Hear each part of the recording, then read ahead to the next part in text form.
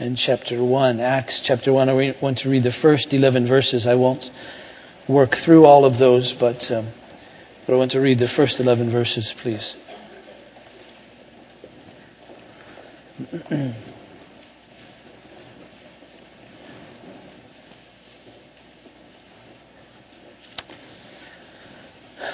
Hear the word of God.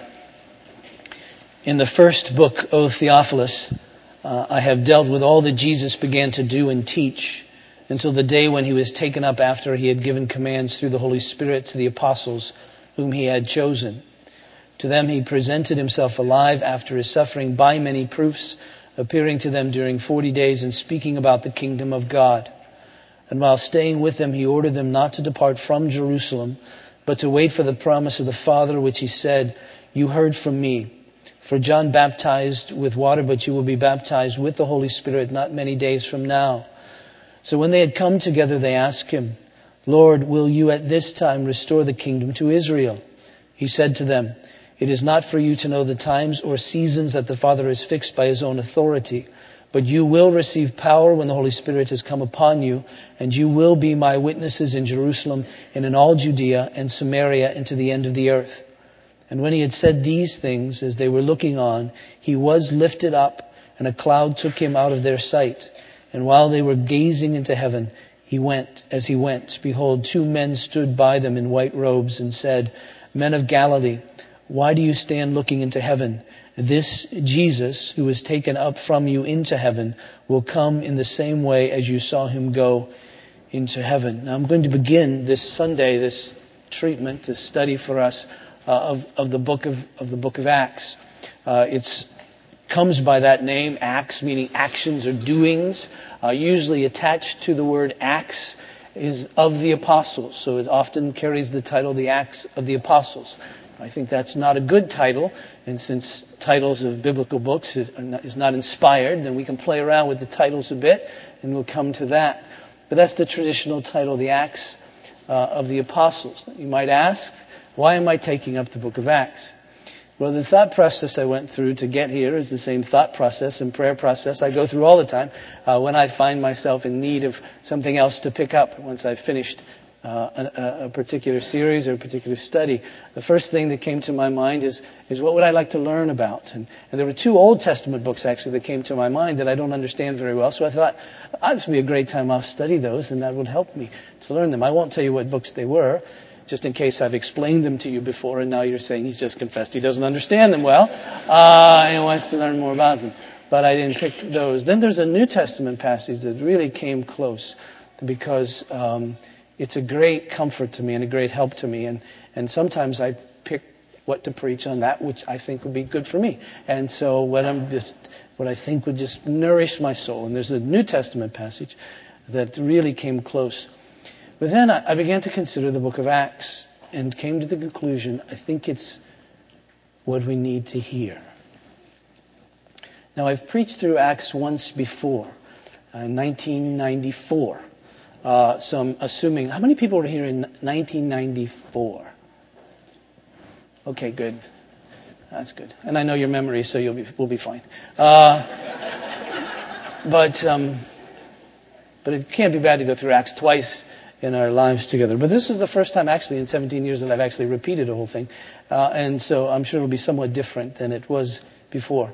But I do think it's what we need to hear. Now, for those of you who know the book of Acts, you're probably thinking, it's darn tootin'. That's right. That's exactly what we need to hear, because there's a soapbox in the book of Acts for everybody. I mean, everybody kind of takes a stand here. If you like more community life, this is your book. If you want to hear more about the Holy Spirit, this is it. If you want to talk about evangelism and missions, this is your book. If you want to talk about the kingdom of God, well, here we are. It talks about the kingdom of God. And so there's something here for everybody. In fact, almost every denomination comes back to the book of Acts and says, see, this is how they did it in the first church. This is how they did it in the early church. I mean, we Presbyterians love the book of Acts because in chapter 14, Paul appoints elders. And in chapter 15, the elders come together. And in chapter 20, there's this really moving meeting of Paul and the elders from Ephesus. And so the Presbyterians are really hot on that. The Pentecostals, of course, love Acts chapter 2. And so you can get down the list. The Congregationalists argue with the Presbyterians about church government from the book of Acts. And so it's just interesting how all that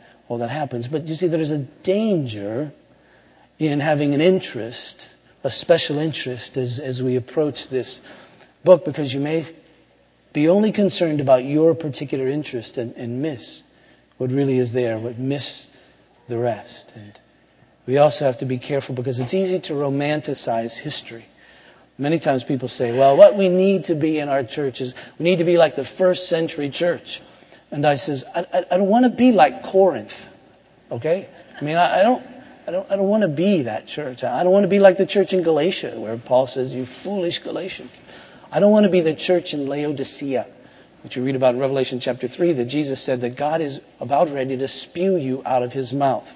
So I appreciate the concept, but I really don't want to be at least some of those churches. And there is this sense, too, as we read through the book of Acts, that what happened to them must happen to us in exactly the same way. And I think we have to realize that there are historical events in the history of redemption that are unique and may not happen to us quite the same way that it happened to them. And there are other things that we say, well, because they did it this way, then we must do it this way. And again, just a caution that may not be exactly what the passage is teaching, that we must do it this way because they did it that way. And so again, just to be careful, cautious of the dangers. The big question is, what's there really for us? What's God saying to us through this particular book? And you might be thinking too, well, why does he think we need to hear this now? Well, I'm not going to tell you. Because I might be wrong. And I don't want to bias you from the beginning. So if my little bent about why I think we need to hear the book of Acts is wrong, I don't want you to have that on your mind. And if I'm right, it'll come up. If I'm right, it'll work. But the key for us is that we know we won't be wasting our time, because the bottom line is the book of Acts is in the Bible. And that's always good preaching, listening material. So we'll go with that. But the question as we begin is this: why is it here? Why these particular events from the life of the early church? Why is it here? Why did God so superintend an author in such a way as to cause from his life to come this book? Well, we get some hints as we just read the opening verses. Verse 1. In the first book, so that tells us right off the bat, this is the second book. All right, there was some other book, some other volume before this one. So this is sort of volume 2 from this particular author. He says, in the first book, O Theophilus, I've dealt with all that Jesus began to do and teach until the day when he was taken up after he had given commands through the Holy Spirit to the apostles whom he had chosen. So there's this guy Theophilus who must know the author, and he's saying, now this is the second book. And my first book dealt with what Jesus began, very significant word, what Jesus began to do and teach. You can get a sense from his birth, if you will, all the way through then to his ascension. That's what the first book was about. And so this book now continues on. And we identify this author really as Luke, who Paul refers to as the beloved physician. Turn, please, to Luke in chapter 1. Just the opening verses of the Gospel of Luke. And Luke puts it like this, he says, inasmuch as many have undertaken to compile a narrative of the things that have been accomplished among us, just as those who from the beginning were eyewitnesses and ministers of the word have delivered them to us, it seemed good to me, also having followed all things closely for some time past, to write an orderly account for you, most excellent Theophilus, that you may have certainty concerning the things you've been taught. Now perhaps Theophilus was like Bob or Bill or Tom or whatever is a common name. But you get a sense that these two guys must be the same thing. He says, listen, my first book I talked to you, I wrote it to you. This is the second one.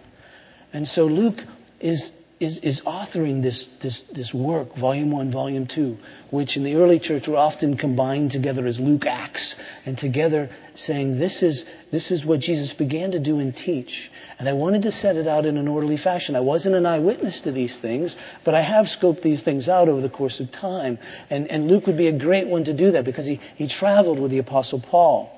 And so in traveling with Paul, he would learn about all the events and what took place in the early church, because Paul was so integral in that, at least from his conversion on, obviously. And even Paul would have known some of those things before when he was persecuting the church. So Paul would be a good one to be around. And they spent time traveling and spent a great deal of time in the area of Palestine. So Luke would have had ample opportunity to interview people and to talk to people about the life of Jesus, even all the way back to the birth of Jesus. And so he was fitting to do that. And as an educated man, as a physician, he had opportunity to put it down in writing in an orderly fashion. He said, so that, Theophilus, you can be certain that what you've been taught about Jesus is really true.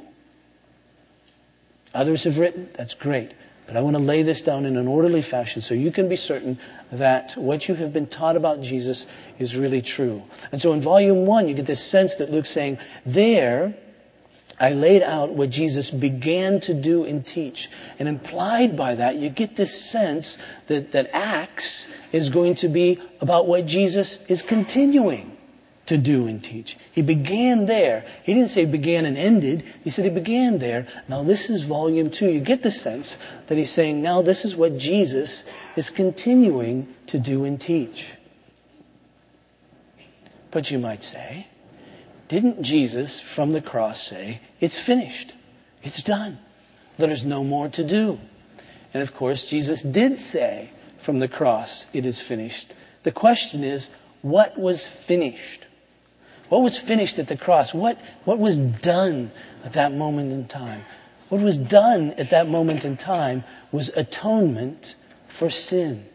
What was done at that moment in time is that Jesus paid all that needed to be paid so that sinners could be forgiven. Paid all the debt of the sins of sinners who would be saved. That's what Jesus did. And at that moment in time, right before he took his last breath, because he was done suffering, he was able to say, it's done, it's finished. I've done it. I've paid. There's no more to be paid, ever. It's completed at this moment in time. I've conquered sin and death. On behalf of all those who will be saved, on behalf of all those who will believe, I've done it. It's finished. It's over. He took his last breath. And then on the third day, he was raised from the dead. And at that moment, we knew it had been finished when he said it was finished. Because there's no more death in him, no more suffering. The wages of sin is death. And therefore, when Jesus came alive, he said that all the sin that was on me has been paid. There's no more death to be had in me. There's no more suffering to be done. And so the resurrection of Jesus was the pronouncement of God that says, I affirm what he said. It's done. It's finished. The penalty for sin is paid for by Jesus. No more death in him. He's free to go. And of course, he had no sin in himself, so that was no hindrance at all. So once our sin had been paid for, then life could be once again his. So it was that declaration. So he rose from the dead. So he's alive. So the atonement for sin is finished. But Jesus is still alive. And so the question is, what's he going to do now? Well, as we read through this, as we get to the end of the passage I read, we realize he ascends. And as he ascends, you see, he goes to sit at the very right hand of the throne of God, the place of honor, the place of power. And there he rules. Notice how other biblical authors put it. For instance, in Hebrews in chapter 1, we read this about Jesus.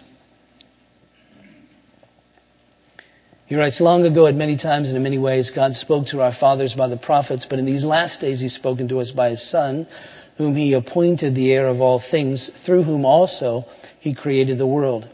He, that is, Jesus, is the radiance of the glory of God and the exact imprint of his nature.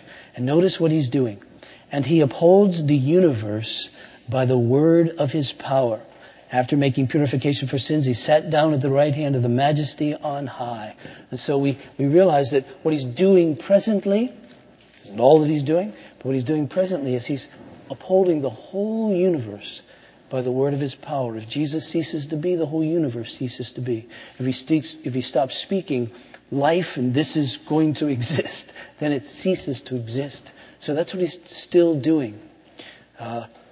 In chapter 7, the author of Hebrews puts it like this in verse 25. He says, consequently, he is able to save to the uttermost those who draw near to God through him, since he always lives to make intercession for them. So Jesus is in glory. Jesus is at the right hand of the Father, continually, always, never missing a moment, always making intercession, that is defending us in glory, so that all that draw to the Father through him will be saved. He's guaranteeing the salvation of all those for whom he died. He's guaranteeing the salvation of all those who draw to the Father through him by his life. That's what he's doing now, so that every believer in Christ can have all the confidence in their own salvation because it comes through Christ, and he's alive, and he's guaranteeing it by his defense, by his intercession. He's continuing to do that. He didn't start doing that until he ascended, but he's continuing to do that. And so what was finished was the atonement, payment for sin. What he continues to do is uphold the universe and defend us. Then notice in Ephesians, in chapter 1, verse 21, mid-sentence. Far above all rule and authority and power and dominion, and above every name that is named, not only in this age, but the age to come. Let me begin in verse 20. That would be better. Still mid-sentence. That he worked in Christ, that is, the Father worked in Christ, when he raised him from the dead and seated him at his right hand in heavenly places, far above all rule and authority and power and dominion, and above every name that is named, not only in this age, but also in the one to come. And he, that is the Father, put all things under his feet, that is the Son, and gave him his head over all things to the church, which is his body, the fullness of him who fills all in all. So what we see is, not only is he upholding the universe, not only is he interceding for us, but he's ruling and reigning over all things for the sake of the church. So that's what he's still doing. He's still alive, and he's still doing all of this ruling and reigning. There's a couple of other pictures. There's a picture, and we won't read this because it would take too long, but in Revelation chapter 5, and there's a big scene in glory, and there's these scrolls that need to be opened, the very scrolls of history.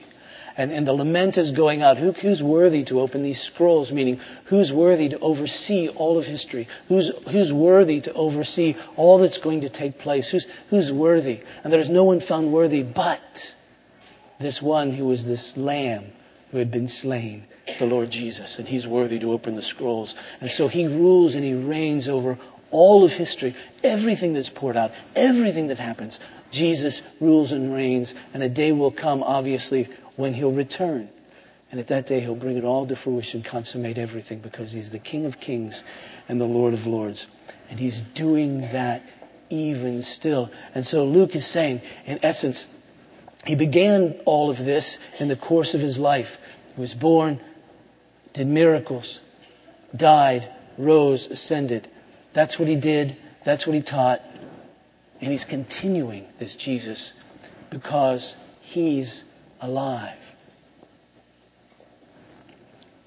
Notice Luke says this too in verse 3. To them he presented himself alive after suffering by many proofs.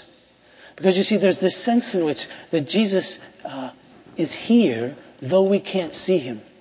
And during the days after his resurrection, 40 days after his resurrection, Jesus would show up. There he'd be. They saw him die, and then they saw him alive. And he didn't stay with them continuously for this 40 days. He was kind of in and out. And there is this sense in which that even when he wasn't with them, he was with them. Do you remember on the first night, the Sunday night, Jesus rose on that Sunday. And that Sunday night, all the disciples except Thomas were in this upper room. And Jesus shows up. It's like, whoo, here he is. He talks a while, and then he leaves. And then Thomas, sometime later, shows up, and they go, phew, Thomas, you missed it. Jesus was here. He's alive. We saw him. And you remember what Thomas said. He said, I won't believe it unless I see his hands and the scars, unless I put my fingers in his side. I just simply won't believe it. Then sometime later, Jesus shows up, and they're all together, even Thomas. And Jesus turns to Thomas, and he says, look, He says, touch me. Now, if I'm Thomas, I'm looking at the other guys going, who told him? And they're thinking, how do you know? He wasn't with us. And then they're thinking, maybe he was, though we didn't see him.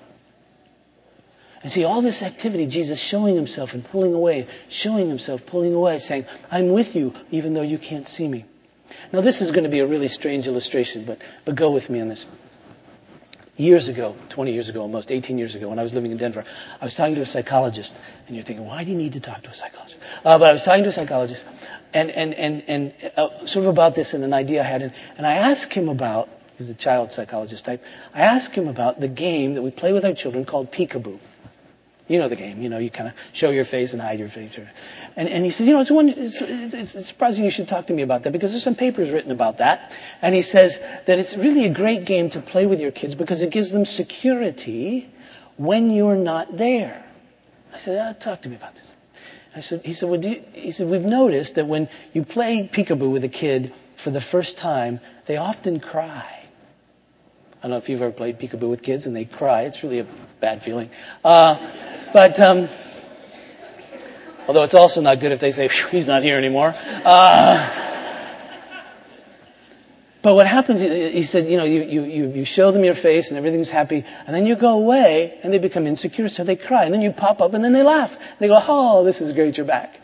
Well, after a while you do that, they get the game and they go, okay, you're really here, but you're not here, I can't see you, and you're going to pop up soon. And then it's not so funny after a while to them, they go away. But he says what that does is it provides this security. I can't see my dad, I can't see my mom, but I know they're really here. Now please, I'm not saying Jesus was playing some peekaboo game with his disciples, but there's a sense in which that's taking place. He's saying, I'm here, I'm not here, but I'm really here. You can see me, you can't see me. And when you can't see me, that doesn't mean I'm not present with you. And a day came when the reality of all that was very real in their lives. Because he says, I want you to wait in Jerusalem, and I'm going to send the Holy Spirit. Now they would have understood some about the Holy Spirit. Because Jesus had talked to them about the Holy Spirit, and he had given them commands through the Holy Spirit, meaning that the only way they could get these commands and understand these commands is because the Spirit of God was in some sense with them. But they knew something of the Holy Spirit. Turn back to John in chapter 14.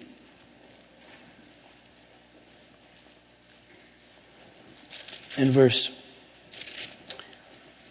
15. And this is the night that Jesus was betrayed. So he's having this intimate conversation with his disciples about what's going to happen. It wouldn't be too many hours after this that he would be arrested. Not too many after that he'd be tried. Not too long after that he'd be crucified. And so this is the scene. It's an emotional one, no doubt. It's a solemn one, no doubt. It's a very serious one, no doubt. Jesus meeting with his disciples. And he says to them, if you love me, you will keep my commandments, and I will ask the Father, and he will give you another helper to be with you forever, even the Spirit of truth, whom the world cannot receive, because it neither sees him nor knows him. You know him, for he dwells with you and will be in you. I will not leave you as orphans. I will come to you. Yet a little while, and the world will see me no more. But you will see me, because I live. You also will live. Now, we can read this and have a sense about what Jesus is talking about. We know that he won't leave them as orphans. We know that they will see him again in these resurrection appearances. And we know what it means that the Holy Spirit will come. But realize they didn't have a category in their brain for what that would really, truly mean. And we know that because even though Jesus said he was going to go to Jerusalem and going to be tried and going to die and going to rise on the third day, when he did, they didn't believe it. I mean, it just wasn't there for them. And frankly, we can be very sympathetic to them because how many times do you see someone raised from the dead? I mean, this is not an easy concept. It's not something that happens every day. It's happened once. And so they were going to have to come to grips with this. And so Jesus is telling them these things. We can translate it after the fact and say, oh yes, I know what he means.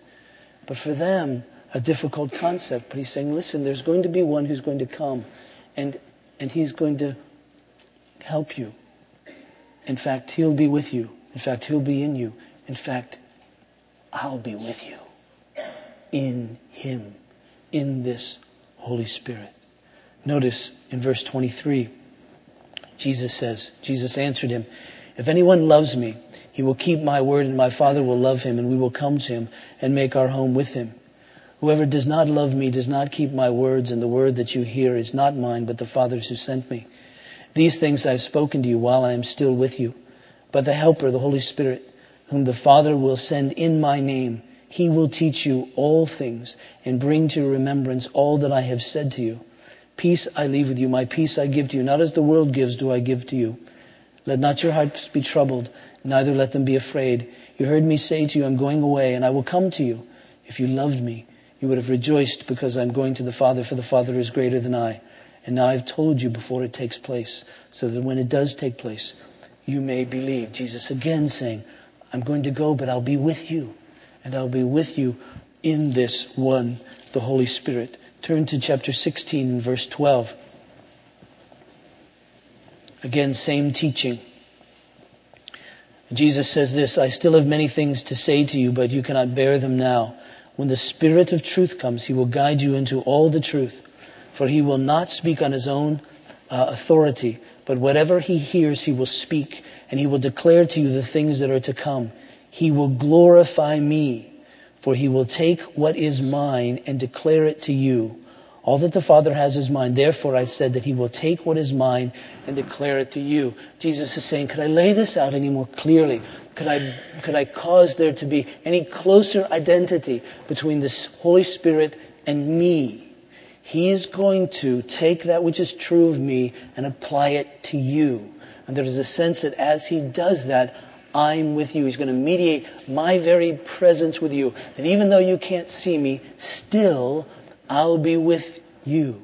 That's why Luke in Acts chapter 16 refers to the Holy Spirit as the Spirit of Jesus. That's why Paul in 2 Corinthians chapter 3 refers to the Holy Spirit like this. He says, the Lord who is the Spirit. That's why Peter in 1 Peter chapter 1 refers to the Holy Spirit as the Spirit of Christ. Because the Holy Spirit comes to show us Jesus. The Holy Spirit comes to glorify Jesus. The Holy Spirit comes to bring the very presence of Jesus and the truth of Jesus and the work of Jesus to us. That's what he does. So when the Spirit is working, it's like Jesus is working. And so when the Spirit is here doing and teaching, Jesus is here doing and teaching. And the best illustration I have of this is one that I've used probably a dozen times, so just bear with me. I was trying to think of a better one and I couldn't.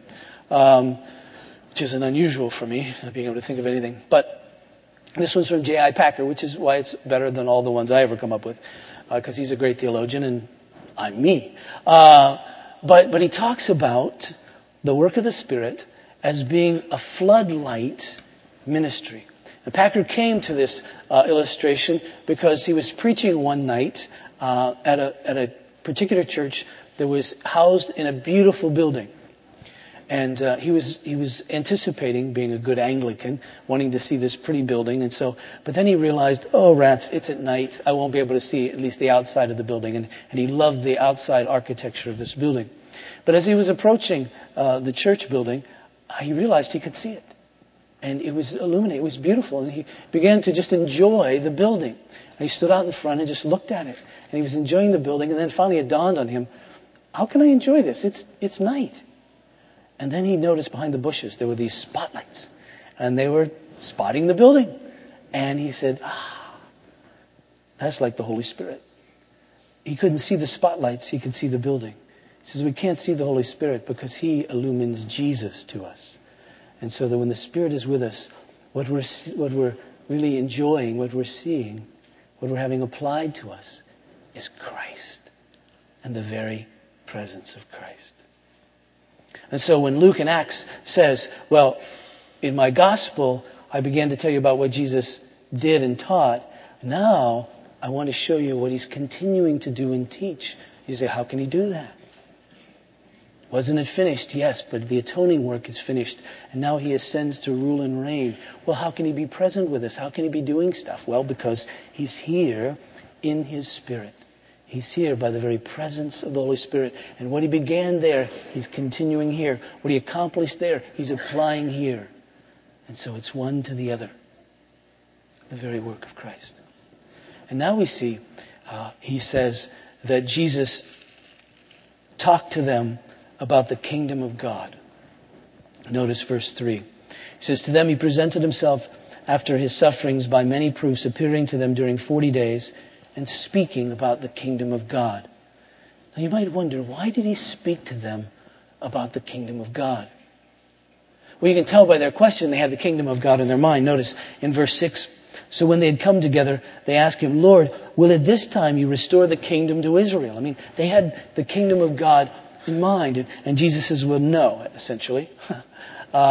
It appears they misunderstood two things. One was very explicit. They misunderstood timing. And he said, now isn't the time to restore it like you're anticipating it being restored. And secondly, they misunderstood that it was this kingdom of God was not a particular territory, not a particular realm, not a particular nation like Israel, but it was to invade the whole world. And so he says, when the Spirit comes upon you, you're going to be my witnesses here, there, and everywhere. The kingdom is going to go throughout the entire world. Because you see, we live in a rather funny kind of time. On the one hand, time began with creation as we understand it, and that's this, what the Bible calls this present age, and it still continues. But when Jesus arrived, he brought with him and in him the kingdom of God. That is, the age that is to come, intruded upon the age in which we now live. And so right now, we live in this two-age time period. The present age, but also the kingdom of God has been inaugurated. It's come. It isn't in its fullness, but it's come. And in fact, when Jesus speaks of the kingdom, he calls it the gospel. In Luke chapter 4 and verse 43, Jesus says to a group of people, he says, I know I'm here, but I've got to go because I've got to preach the good news, the gospel. I've got to preach the good news of the kingdom of God over there.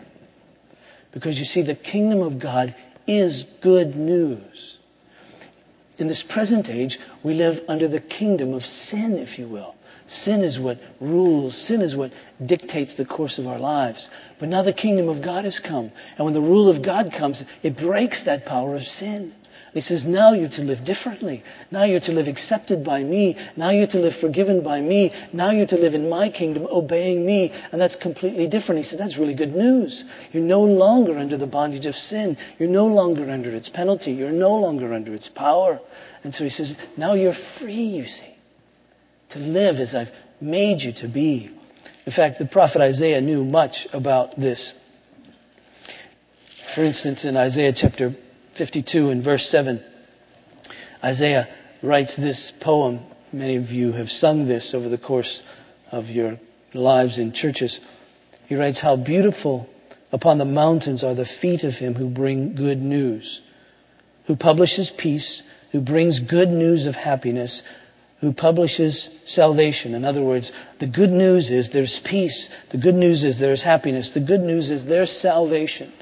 And what is that good news? He says, who says to Zion, your God reigns. That's the good news. And this kingdom of God came in Jesus. You remember as he began his ministry, even as John the Baptist introduced him. Repent, he said. Why? Because the kingdom of God is right here. Because Jesus was the king of that kingdom. He said, I'm coming now to usher into the lives of people in a very personal way. I'm going to usher into the lives of people the very rule of God. And this will change everything. When the kingdom of God comes upon you, when the rule of God comes upon you, it breaks the power of the previous king in your life. It breaks the power of the rule of sin in your life. It breaks the power of the rule of yourself in your life. It breaks the power of the rule of Satan in your life. When the kingdom of God comes, it breaks that rule and frees you, that you therefore may believe, that you may trust in Jesus and see him, understand him to be the king. Say yes, and to yield to him. The very kingdom of God breaking in upon a person's life. And this kingdom changes everything because it brings ultimately perfect and complete restoration. We see that it restores spiritually and emotionally and physically and materially. We see that it restores spiritually because it breaks what is between us and God. And Jesus breaks that on the cross, obviously, and dying for the sins of sinners so that God's wrath is satisfied. And then the Spirit breaks that in upon us and overcomes our sinfulness and overcomes our rebellion. And we believe and we go, yes, therefore now I'm restored to God. I'm forgiven my sins. I belong to Him. And it's to restore us emotionally as well, because this very forgiveness is to cleanse our conscience from sin and from guilt. And we go, It's to restore us materially, ultimately. Every provision that we need will be provided. We must see it most especially in the age to come. Even physically. We know that a day will come when there will be no more death. We know there will be no more dying. There will be no more pain. There will be no more suffering. There will be no more sorrow. We know all of that. He says when the kingdom comes, it breaks in the context of your life. It restores you to God. It makes these promises to you, some of which you'll experience in the course of this life. Some you'll see at the return of Jesus. But it's guaranteed for you. It's as good as here because the promise has been made by God. Live in it. Live in the security of that. Live in the comfort of that. Live in the confidence of that. Even now the kingdom of God comes. And of course, Jesus is the King. And so we're to obey Him because He is the King in all this. And we'll obey Him joyfully. And of course, you'd say, why not? What could I ever command you that wouldn't be for your best? What could I ever command you that wouldn't be for your good? What could I ever command you that you shouldn't rejoice in? To follow after me. And that's why He looks at this group of people and He said, why do you call me Lord, Lord, and yet you don't do the things that I tell you? In one sense, we can say, minimally, it just makes no sense. I mean, the expression know, N-O, Lord, is an oxymoron. Because if He's really the Lord, you could never say no. And if you say no, He can't really be the Lord. And yet we find ourselves in that position all the time. And He's saying, you don't get it quite. Follow me. If you're my kingdom, if you're a citizen of my kingdom, you recognize me as the King. And so yield yourself to me. Give yourself to me. Follow after me. In fact, He put it like this on another occasion. He says, if you want to be my follower, what?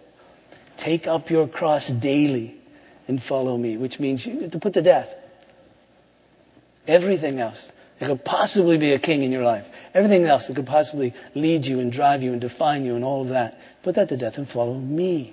In fact, there was a man who had great wealth who came to Jesus one day and said, listen, if you really want to follow me, I'm going to call you to sell all of that and follow me. Because it's following me, not holding on to anything else. Because it's my kingdom and I'm the King of the kingdom and I've come to bless you in the midst of this kingdom. And He says, listen, entrance into this kingdom isn't anything you can buy your way into. It isn't anything you can earn your way into. You can only come, Jesus said, pointing to a little child like this little infant. Not innocently. Hope this isn't new news to you, but infants aren't innocent. If you don't believe that, have some. But they're dependent. Infants are utterly dependent. Children, by definition, are utterly dependent. They can't live without another. They can't live on their own. They'll simply die. And so Jesus says, if you want to come to me and be my follower, you have to come as a child that is completely dependent upon me. You have to look to me completely for blessing. You can't look anywhere else. You have to express the fact and know the fact and embrace the fact that you can't. And you're poor in spirit. You have nothing to offer. Left alone in your own sin, you'll simply die. You'll simply be condemned. And if you want not to be, you realize you're completely dependent upon me. And so come as a child would come to his mother for milk. You come to me for all that you need. Every blessing. And I'm there. That's this kingdom. And that's the good news of the kingdom. So He spoke to them about that. And then He says, here's the kicker. This kingdom can only be spread and will only be spread through my witnesses. And that's what this is about. That's what the book of Acts is about. It's the acts of Jesus by the Holy Spirit through the apostles. It's the acts of the Holy Spirit. It's the acts of Jesus by the Holy Spirit through His church. It's the acts of Jesus by the Holy Spirit through believers in Christ. And that's what it is. And He calls them then to be witnesses. Now He says, listen, you can't be my witnesses without power. So the Holy Spirit's going to come upon you, and we'll talk about that next week. Holy Spirit's going to come upon you. But it's quite interesting that the word witness in English, that we translate from the Greek into English as witness, is really the word martyr.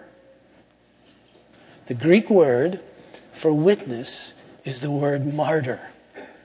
Now you may want to think this through. I don't think, though, Jesus is saying you have to die for me in the sense of physical death, although they all would and did. But there is a connection between being a witness and this whole idea of being a martyr. Because someone who's a witness testifies to the truth of something. A martyr testifies to the truth of it with his or her life.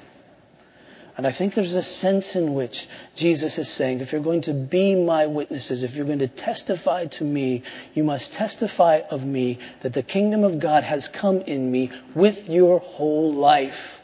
That your whole life is consumed by this. Your whole life is spent by this. Your identity, my identity as a follower of Christ is as a witness, a testimony, a testifier of the fact that the kingdom of God has come in Jesus. Everything about us should scream that. Everything about us should proclaim that. Everything about us should, as Isaiah would say, publish that abroad.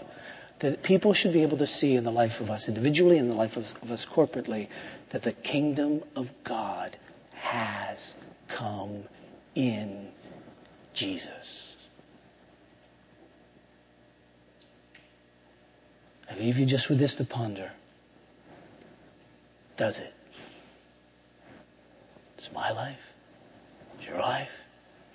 Publish abroad. Proclaim.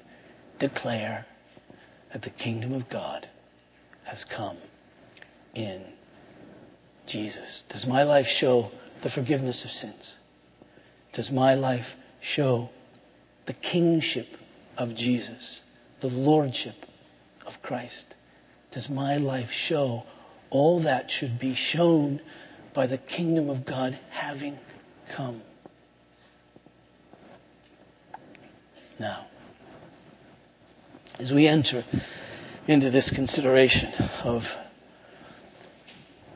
being His witnesses, not a new thought probably for any of us, but I hope a renewed thought for all of us. That we're to testify to the truth that the kingdom of God has come. Our confidence in knowing that the kingdom of God has come is to see the triumph of our King on the cross. When Jesus came, He said, listen, I'm going to break the power of sin. I'm going to defeat your enemy. I'm going to defeat my enemies by dying. Because in my dying, I'm going to take the sin of sinners upon myself. And in so doing, it's going to break the power of sin. Because I'm going to pay its debt. I'm going to rise from the dead. And I'm going to prove that it has no hold on any who believe and who trust in me.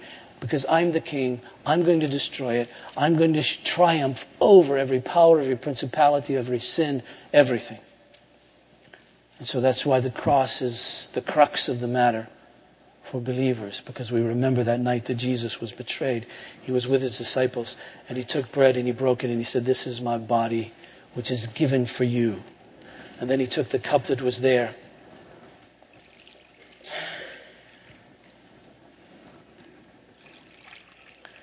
And He said, this cup is the new covenant in my blood, which has been shed for many for the forgiveness of sins. And He said, now do this in remembrance of me. That is, think about me as you do this, and do this in honor of me. Because when you do this, you're proclaiming my death until I come. And what are we proclaiming? We're proclaiming that our God reigns. That sin and death do not reign. That sin and death have been defeated by Him. And we have been restored to Him. And that nothing can change that. And now we're to live as martyrs, meaning that everything in our life even our own last breath is dedicated, committed to pronouncing the kingdom of God has come in Jesus. Let's pray. Father in heaven, I pray for me and for us. Because, Lord, I know that it's a great assignment. It's a great commission.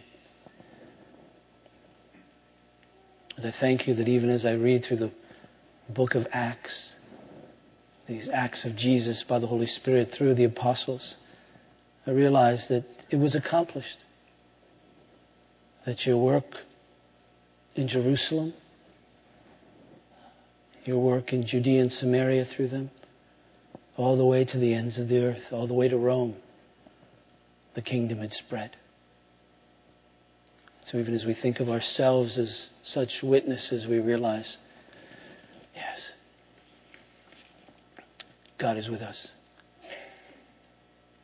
So I pray that we would be such witnesses. And I pray even today, Lord Jesus, that by your Spirit you'd be present among us, present at this table, so that as we come up and as we enjoy this meal, as we partake of this meal that you have laid out before us, that we will fellowship with you, that we'll know that we've been with Jesus, for you're alive and you're here. And you're doing and teaching by your Spirit, even still. So help us, we pray. In Jesus' name,